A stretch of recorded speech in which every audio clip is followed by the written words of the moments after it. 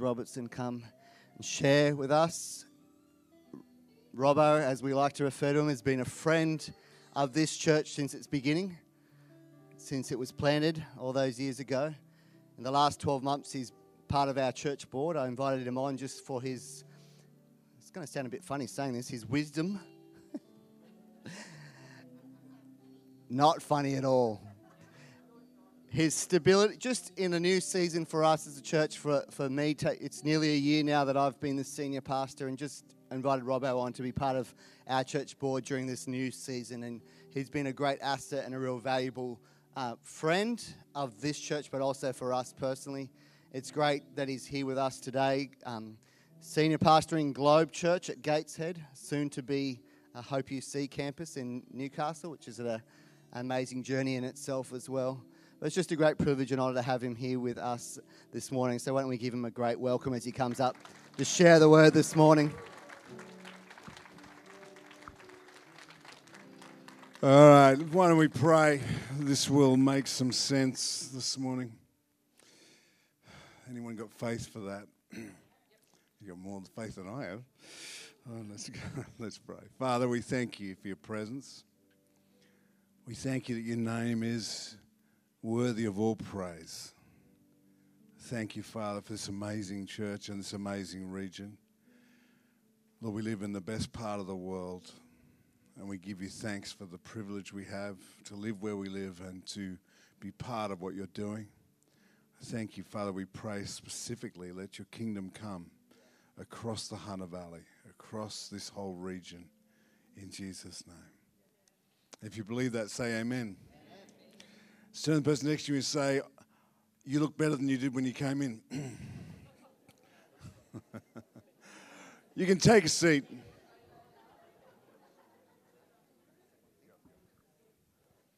I just forgot to mention, groundwork is on. So that's year 5 to youth age. You are on right now. You can go out. Who's going out with them? Pips up the back. So you can go out the back door, year 5, year 6, early high school.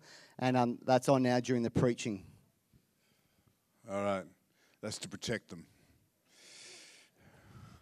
So I thought we'd have a chat today. Is that all right? I do count it an incredible privilege to be part of this church and part of the journey moving forward. Hey, by the way, Jay, I love the way the worship team are just growing and blossoming, just pumping on. Give them a clap. They're really, really excited about that. It's just such an important part of the way we do life together as a church. It's really important that we celebrate and worship together. Can I just give you a little word of encouragement? When you come, don't choose the back seat, choose the front seat. This is where the glory of God is. It rests in this. And look, I just give you permission to ignore the reserve seat signs. Just come and sit at the front. Take over. It's like, just go. It's really important that we engage. And if you've ever had to lead worship, you would know why it's so important. It's just, we love it when people are, collecting close together. And we want to fill the place from the front to the back. And I'm a volunteer, so I'm coming to the free movie next week.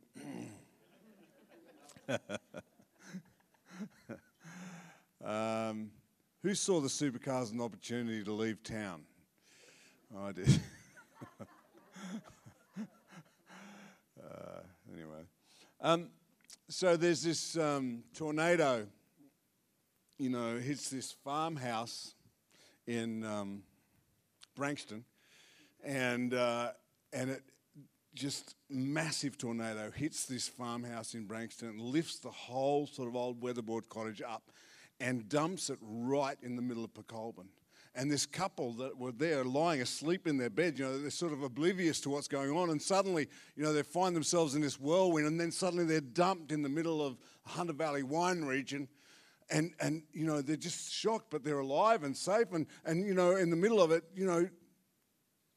she starts to cry. She just, and he goes, Susan, there's no need to be upset, we're safe and we're okay. And she goes, no, it's just that this is the first time we've been out together in 15 years. Today I want to talk to you about storms. And we're going to read from Acts 27. If you've got a Bible, you can turn with me. Some of it will come up on the screen. It could be any version you like. But anyway, here we go. I think reading from early on in the chapter. I want to talk to you about storms today. Not that any of you will have faced any storms at all or any challenges, no tornadoes. Some of you may have never lived in Branxton. But this is what Paul went through in Acts 27. When it was decided that we would sail for Italy, the Roman leaders proceeded to deliver Paul and some other prisoners to a centurion of the Augustan cohort named Julius. The next day we put in at Sidon, and Julius treated Paul with consideration and allowed him to go to his friends and receive care. From there we put out to sea and sailed under the shelter of Cyprus because the winds were contrary. When we sailed through the sea along the coast of Cilicia and Pamphylia, we landed at Myra in Lycia, which, probably means not a lot to you necessarily. But I want to just highlight the fact that this is a profound truth, but Acts chapter 27 follows Acts chapter 26. And Acts chapter 26 follows Acts 25, and 25 and 26 talk about the journey that Paul had in terms of going to Jerusalem, being arrested, and then put in prison with the Romans in Caesarea. And the Jews wanted to kill Paul. Actually, everybody wanted to kill Paul. But the Jews particularly wanted to kill him because he was a renegade Jew. He was a Pharisee who discovered the resurrection in reality. See, the Pharisees had a belief about resurrection. Paul had an experience of it. There's a big difference. And so Paul, this is very bizarre, for a Pharisee to actually appeal to Caesar. Now, bear in mind, the Jews were conquered by Caesar.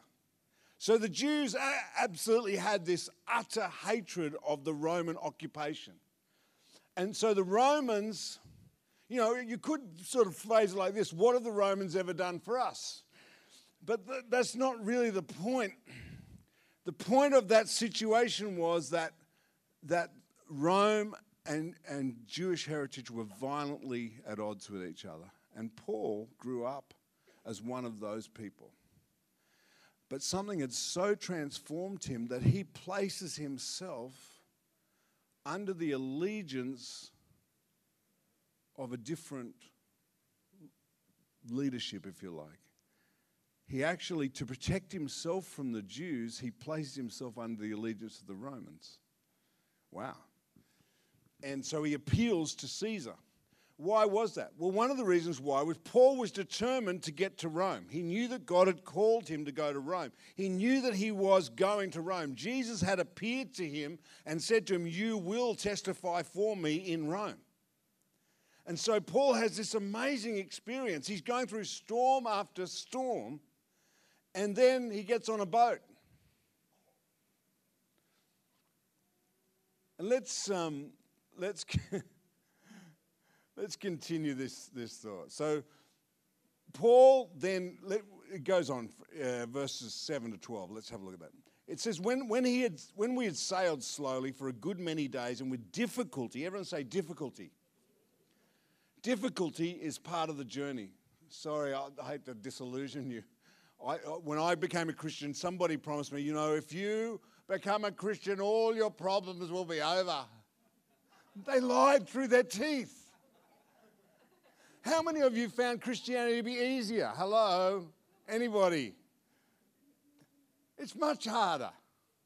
When I was a total heathen, I could do whatever I wanted. It was fantastic.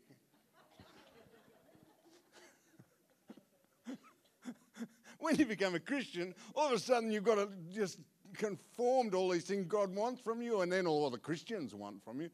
My goodness. And sometimes those things are diametrically opposed, but let's not talk about that.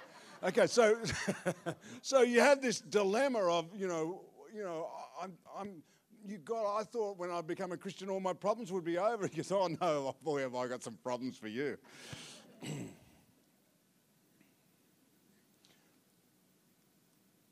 So, Paul is learning on the job.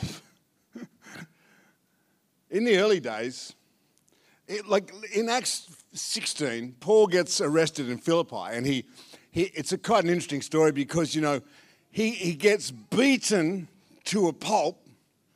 Him and Silas get beaten to a pulp, and then they get put in prison and in the inner dungeon, they get chained up, and there they are singing hymns.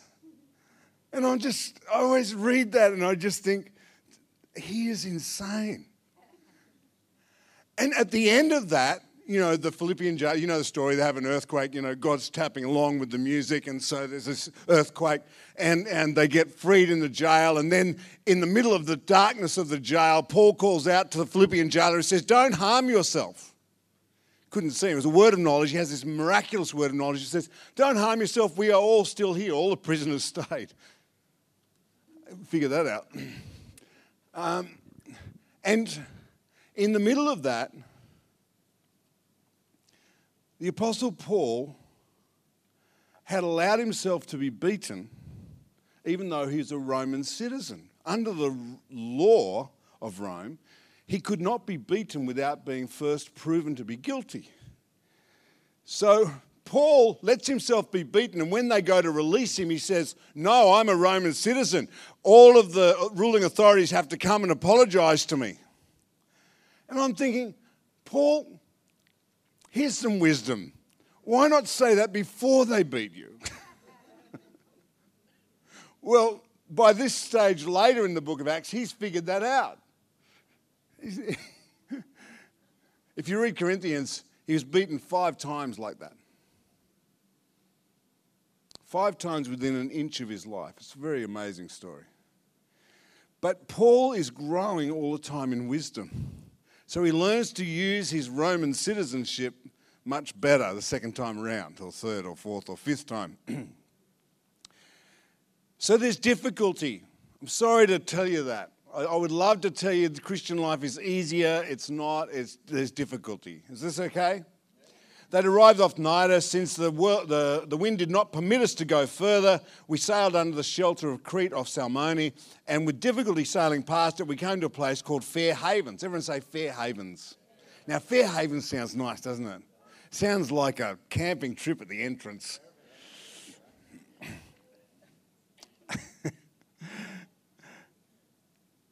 When considerable time had passed and the voyage was now dangerous, since even the fast was already over, Paul began to admonish them and said to them, men, I perceive... What is it about men and guidance, by the way? None of them stopped to ask for guidance in this moment.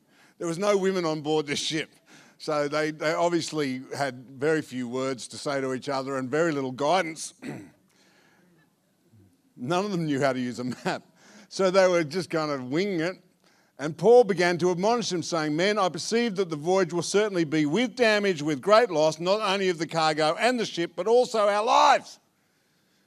But the centurion was more persuaded by the pilot and the captain of the ship than by what was being said by Paul. Because the harbour was not convenient or suitable for wintering, the majority reached a decision. Can I say this? Here's the thought. Sometimes the majority are just stupid. I just had a thought to share with you.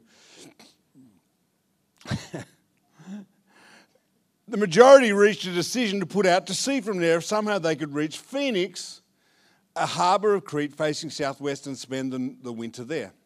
You know, this is a really awkward moment for Paul. Look along your row and ask yourself, am I the wisest person in this row? Put up your hand if you know already that you pretty much are. You are the wisest person in your row. Right? I find it uncanny that the wisest person in terms of navigating this boat and looking after the cargo and looking after all the people on the boat was a prisoner who wasn't a yachtsman, wasn't a centurion, wasn't a captain, but he had divine wisdom. And sometimes you can feel like that. Sometimes you can have wisdom in advance. You can see certain things coming. How many of you are parents? How many of you have ever watched your kid and you say to them, if you do that, this will happen? And what do?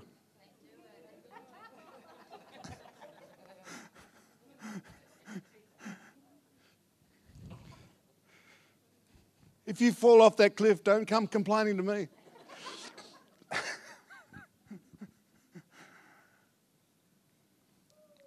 God is the divine parent. And he must watch us sometimes and go, what the... Because, seriously, Paul has all this. He says, listen, I know you've got a ship's captain. I know you've got a centurion. I know you've got a schedule to keep. But I'm just forewarning you that if you carry on this path, this will be the outcome.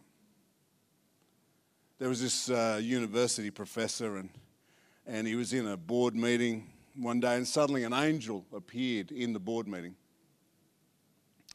And the angel said, Professor, you've really impressed us in heaven, and we've decided to grant you one of three things. You can ask for one of these three things. You can ask for money or wisdom or fame. And so the professor was just awestruck, and he immediately responded and said, well, I shall certainly be asking for wisdom.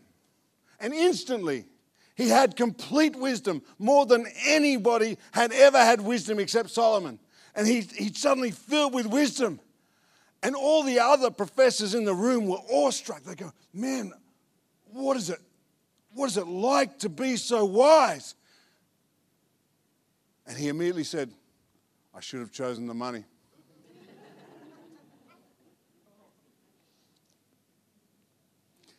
Wisdom has the problem that it foresees certain things, but it doesn't mean that the world is going to respond to it. So we've just been through a journey where our political programs have decided that our country will be better off to legalize same-sex marriage. Let me comment on that. Because I'm not the senior pastor, so I can run amok.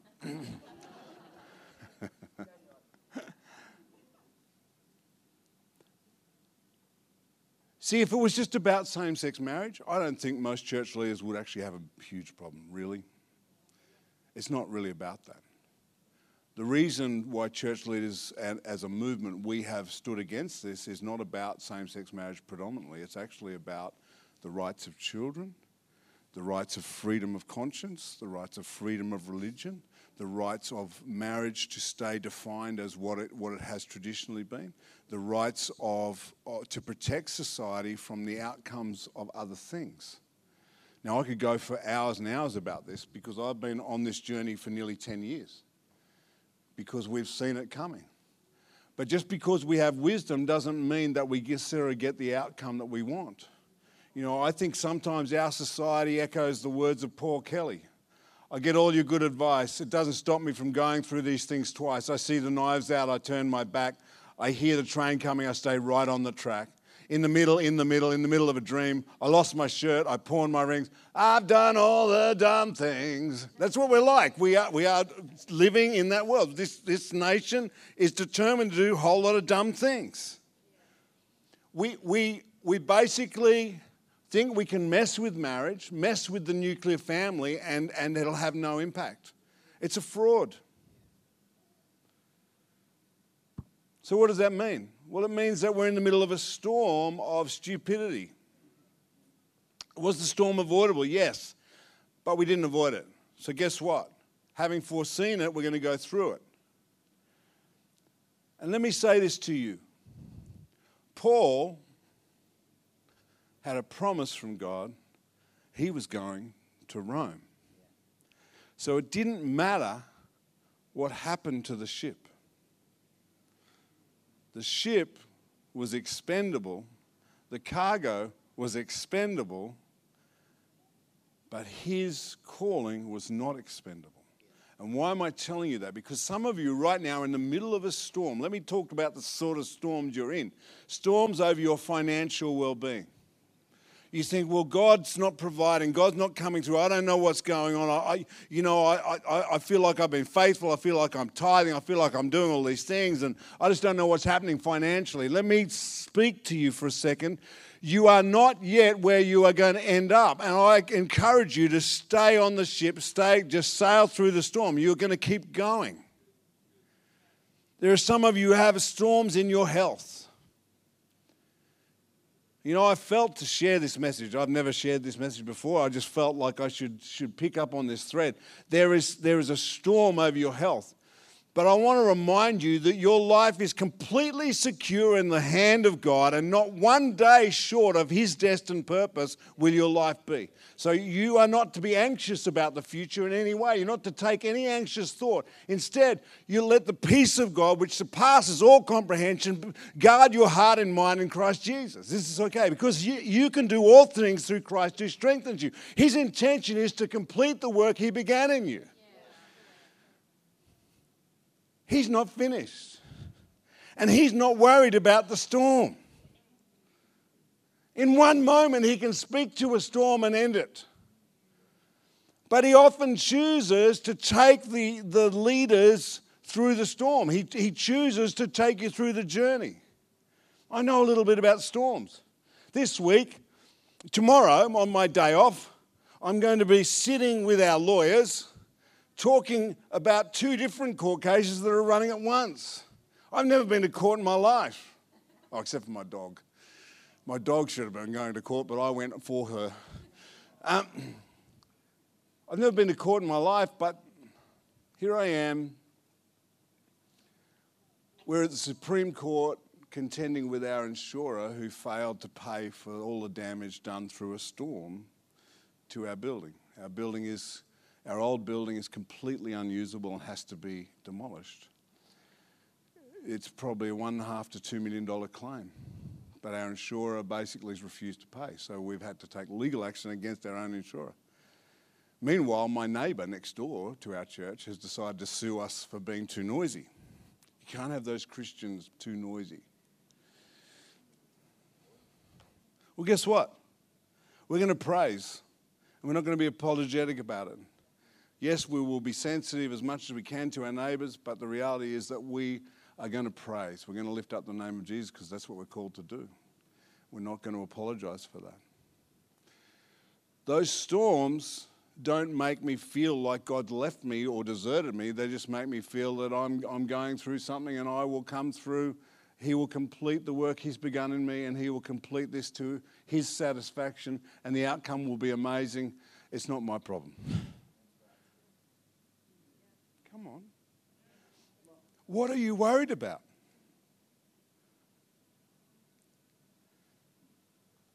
God's intention in the storm was for Paul to go through to the other side. Let's read on. I wrote this little note to myself. The wisdom Paul shared with the leadership group organising this journey was ignored. And yet Paul seems to be the only one with confident expectation of safe arrival no matter what decisions are being made around him. Can I just say that to you? You are never a victim of the dumb decisions of other people. Because God's intention is to bring you through with grace, with favour, with confident success, with wisdom, with growth, with maturity, with a secure identity. He is building you. And He's more interested in you than what the outcome is. He's not worried about the cargo on the ship. Because guess what? Let me read this to you. Before very long, there rushed down from the land a violent wind called Euraquilo. And when the ship was caught in it and could not face the wind, listen to this, we gave way to it. We let ourselves be driven along. You know, As a junior lifesaver, we were taught that if somebody got caught in a rip, it wasn't our job to swim out and get them to swim against the rip. Our job was to do what? Anyone know? You have to use the momentum of the rip but go across it. It's like a sailing boat actually uses the wind to get across the power of the wind. We use the rip to take them out of the rip, actually. But you don't fight against it. Neither do you just go with the flow. Church, let's not apologize for the fact that we're not just going with the flow. We're not just going to subside to every whim and every expectation the world has about how the church ought to be. It's amazing to me how many of my atheist friends have an opinion on how I ought to live and how I ought to believe and what I ought to be allowed to speak about. And they get very cranky with me when I dare to say what I actually believe. But you see, I decided a long time ago that my identity is secured in who Jesus is, not in what someone's opinion about me is. My identity is not tied up in that. I don't care what the storm is around me. I don't care what people say. I don't care what people think. I decided that Jesus' opinion matters more to me than my own opinion even. If you're going to wait for everybody to agree with you, and if you're going to wait to be popular, I'm sorry, you're in the wrong church. We're not the Uniting Church, sorry.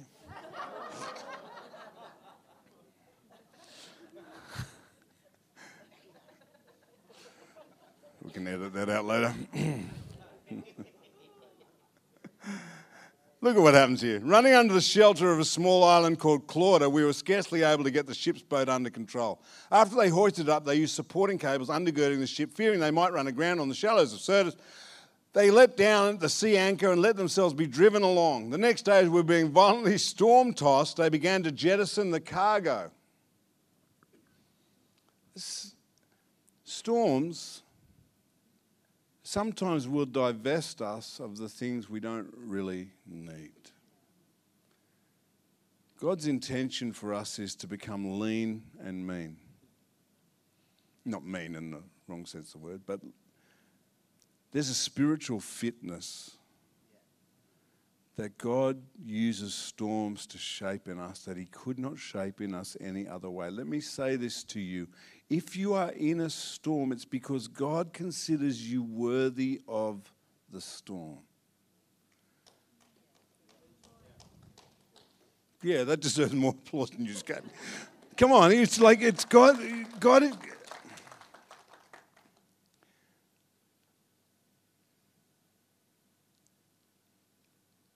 Let me draw this to a conclusion. I love the way that Paul resolves this. In the middle of the storm, 14 days, they run with this storm because they get caught in the middle of it. And so they just run right in the middle of the storm. They keep going. Anyone ever been in a cyclone? I took my whole family to Lindeman Island. Come on holidays, I said. It'll be great, I said. We'll have fun, I said. We'll be all together, I said. And we were. Because when the cyclone hit Lindeman Island, we were all together for about 55 hours locked in one room. And I have a big family, and they're not pleasant for most of the time, but particularly when they're living on dry sandwiches and bottled water for that length of time, and there's no television, no internet, no... Yeah. But I was glad at that point of the foundations of the building. The building was hit with a 220 kilometre an hour wind. And being in the eye of that storm, you suddenly realise that right in the centre of the storm there's this incredible place of peace and quiet. And you could think, if you were unwise, oh, let's go outside.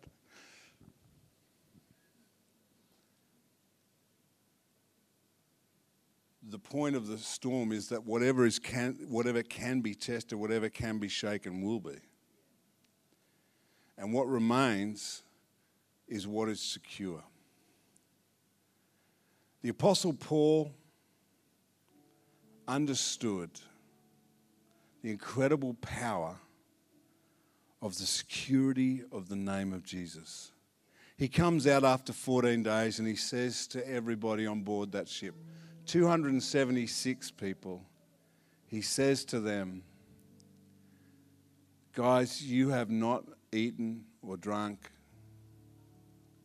but this night an angel of the God I serve has appeared to me, and he has promised me these things. We will be shipwrecked. We will lose the ship. So far, not that encouraging, really. However, God has promised to me the lives of all of you because I have to go to Rome. I have to go to Rome. So guess what? All of you are going to be saved because I have to go to Rome. I don't know if you've ever been on an airplane where you kind of go, you sit next to someone and they're freaking out.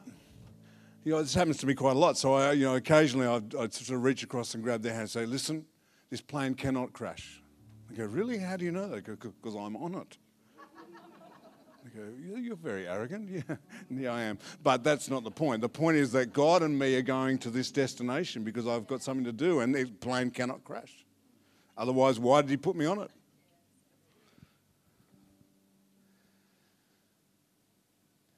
Your plane can't crash. In the middle of this, the most bizarre thing is that in the middle of this storm, the Apostle Paul arrives on an island called Malta. He gets bitten by a snake. He doesn't die. So then that gives him the opportunity to preach to the whole community. He then heals the sick and transforms the community. Today there is a church in Malta, 2,000 years later, still in existence because of that storm. And I want you to understand that even in a diversionary tactic of the enemy, you're going where you're meant to go. Why don't we stand together?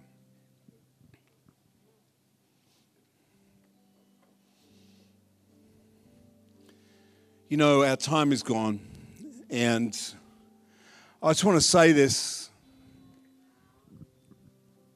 I haven't got a long time today because I have to go to the pub, actually. No, I really do, actually.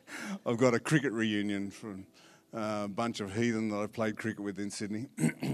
And we're going to talk about how good we really were and inflate that quite a lot.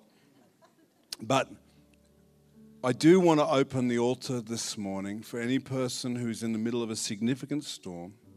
I will pray for you quickly if you don't muck around. Just come. If it's you, come. As soon as we close the service, I want you to come and be here ready to pray. And, I just know that God wants to speak and to encourage. And I'm going to ask our normal pastoral prayer people to come and stand with me. But I just want you to close your eyes for 1 second. If you're in the middle of a storm right now, and you know that it's significant. I'm not just talking about, somebody said something mean to you. I was saying there's a real storm going on. Across this room, this message was for you. This church has been through a major storm as well. And we are coming through with incredible victory, not just financially, but in every way. We are on track. We are moving forward. And I'm incredibly excited about the future because let me say this to you. This region is one of the most strategic and crucial regions in the whole nation. And we have to be here. We have to be growing. We have to be having incredible influence. So I'm just grateful for the Lot family. I'm grateful for what God is establishing here. I'm grateful for all the Athertons have sown here over the years. And I know the best is yet to come. If you're in the middle of a storm right now, I just want you to raise your hand across this room, all across this room. You're going, there's a storm going on. Wow. Okay. If you would like to come at the end, please come, and I will endeavor to quickly pray for all of you that have raised your hand. Put your hands down for one more second. One more important thing. You can have storms in your life and not even know why they're happening. You can do life actually distant from God. You can do life distant from the purpose of God. You can feel like God is not involved. It's just chaos in your life. And if this morning you're here saying, well, I don't really even know where I stand with God anymore. I don't know whether I'm a Christian or not. I don't know what I believe. I don't know yet whether I've ever given my life to Jesus Christ. You know, the Bible says that we must be born again. We have to have a new beginning. That's the beauty of salvation, that when we come to Christ, we discover his love for us once and for all.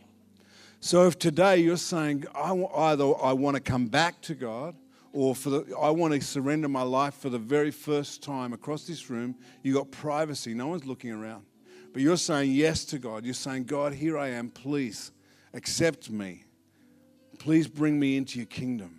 Across this room, I want you to raise your hand as well. Right now, as I'm just looking around, across this room, you're saying yes to God.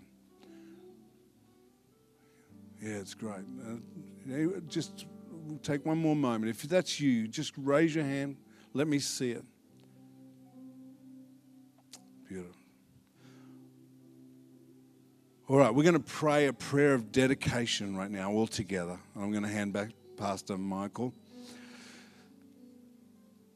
Dear Lord Jesus, I want you to pray this with me. Dear Lord Jesus, I thank you for your love. I thank you for your faithfulness. I thank you that you carry me through every storm. I thank you that your intention is for me to have victory. I thank you that you promise to bring me through. I thank you that I'm safe in your hand. I thank you in advance for the outcomes. I thank you for wisdom. I pray for more wisdom. I pray for your salvation, your clear thinking, and your courage and faith in my life. And I give you praise in Jesus' name. Amen. So I'm going to hand back now. At the close of the service, if you would like prayer, just come in and hang out with me here, and we'll pray quickly for each person. Thanks, man. Thanks, Robbo. It was good, wasn't it?